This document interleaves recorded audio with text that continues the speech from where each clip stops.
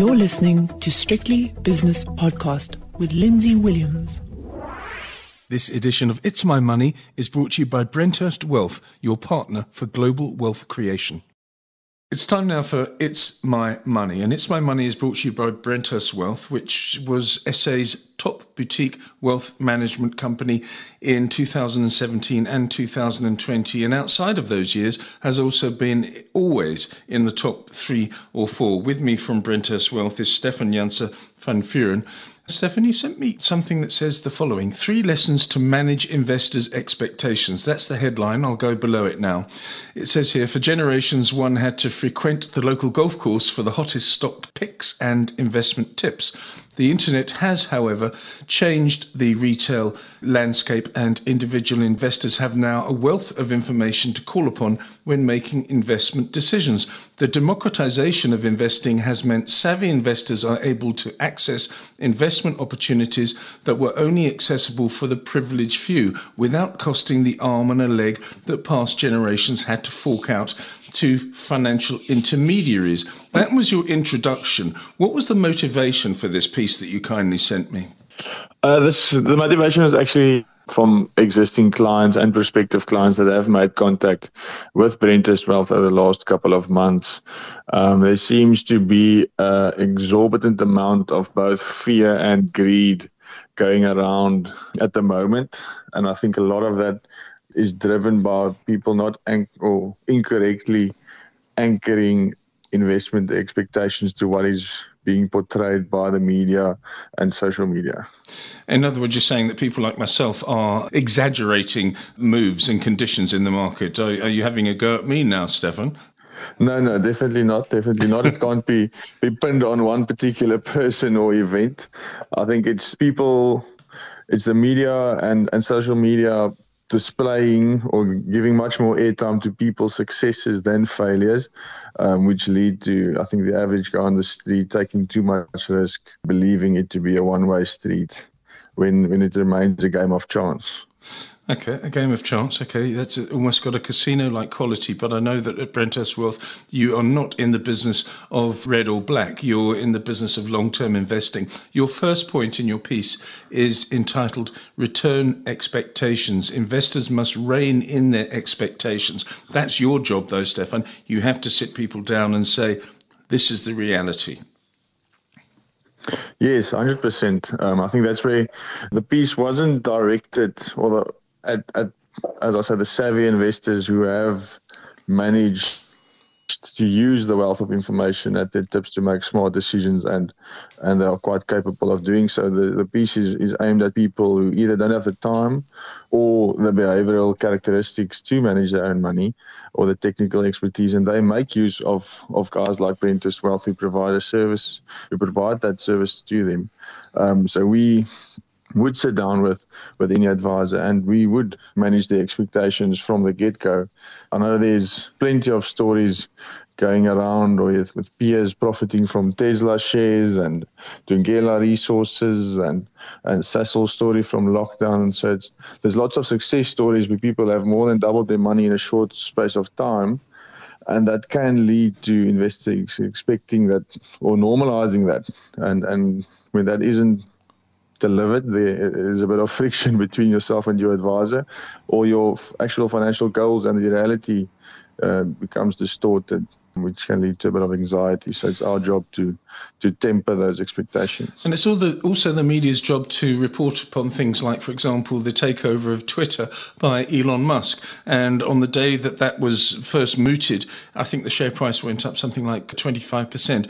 And if you're a charlatan, for example, someone who is looking just for a short-term client, you would say, look what would have happened if you had invested in Twitter on Tuesday, because on Wednesday it's done this, this, and this. And so it goes on. But that's not your job, is it, at Brenthurst Wealth? It's a far more steady and sober approach to investing.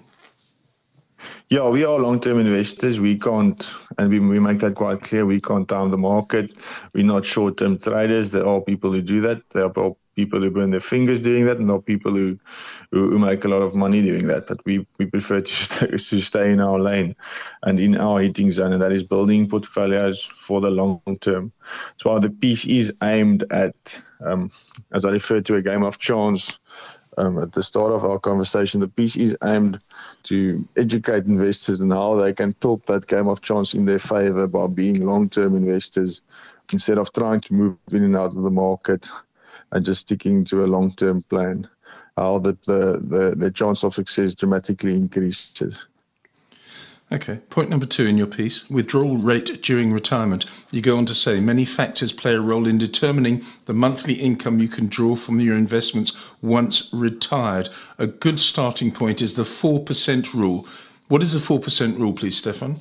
Yeah, and I just wanted to disclaim here, with withdrawal rates, as I mentioned, there is a lot of inputs, and all of these calculations are based on lots of assumptions, and everyone's circumstances does differ.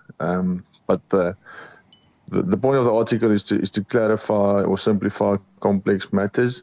A metric used by the industry is the 4% rule, which basically states that you can per annum withdraw 4% of your capital available. So if you've got R1 million, you can withdraw 40,000 per year.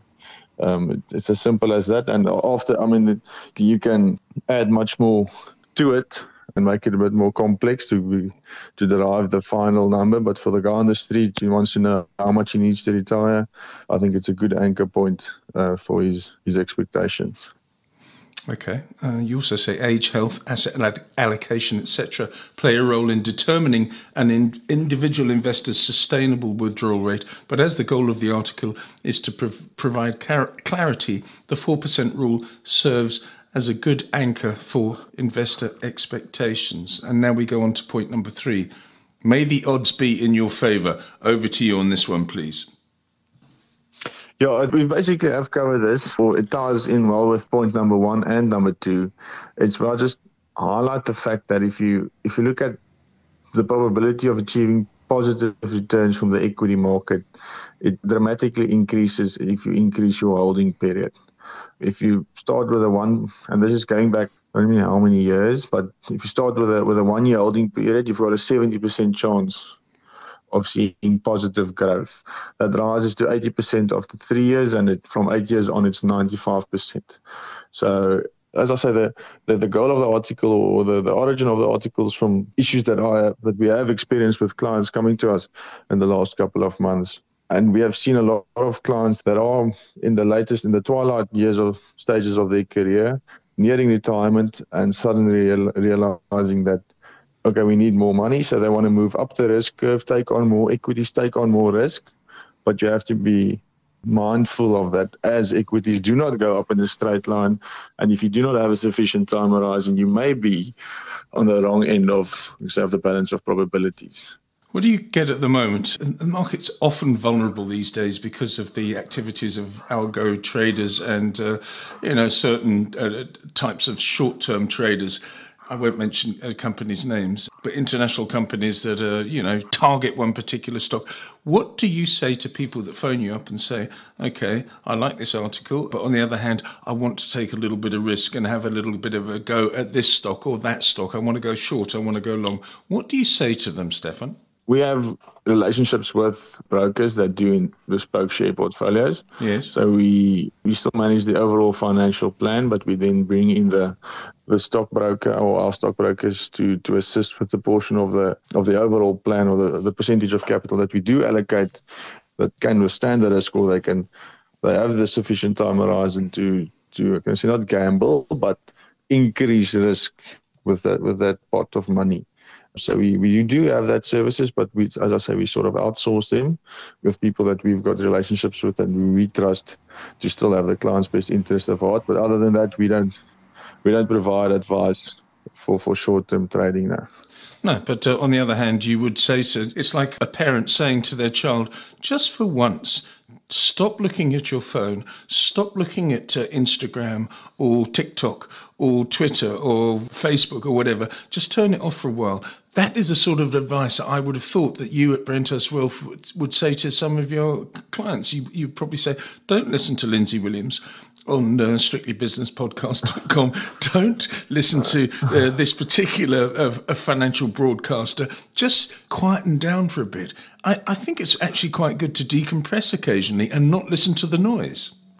Noise is the correct word. We do educate investors on cancelling out the noise, focusing on the fundamentals and sticking to your plan. But at the end of the day, we remain advisors, and it's still the client's money. So you do have clients that like the idea of trading short term or want to have a specific stock because their buddies around the bar have it. So we do advise them on the risks of it. We do try to educate. But at the end of the day, the decision remains with the individual who owns the money. But we do give our inputs, 100%.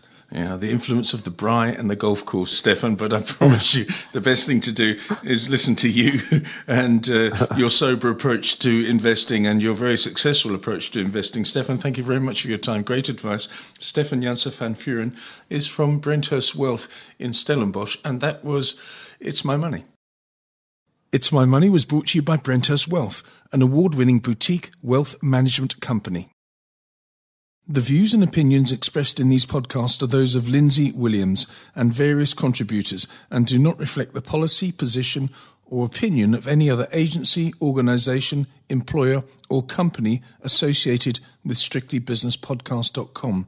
Assumptions made on the analyses are not reflective of the position of any other entity other than the speaker or the author. And since we are critically thinking human beings, these views are always subject to change, revision, and rethinking at any time. Please do not hold us to them in perpetuity.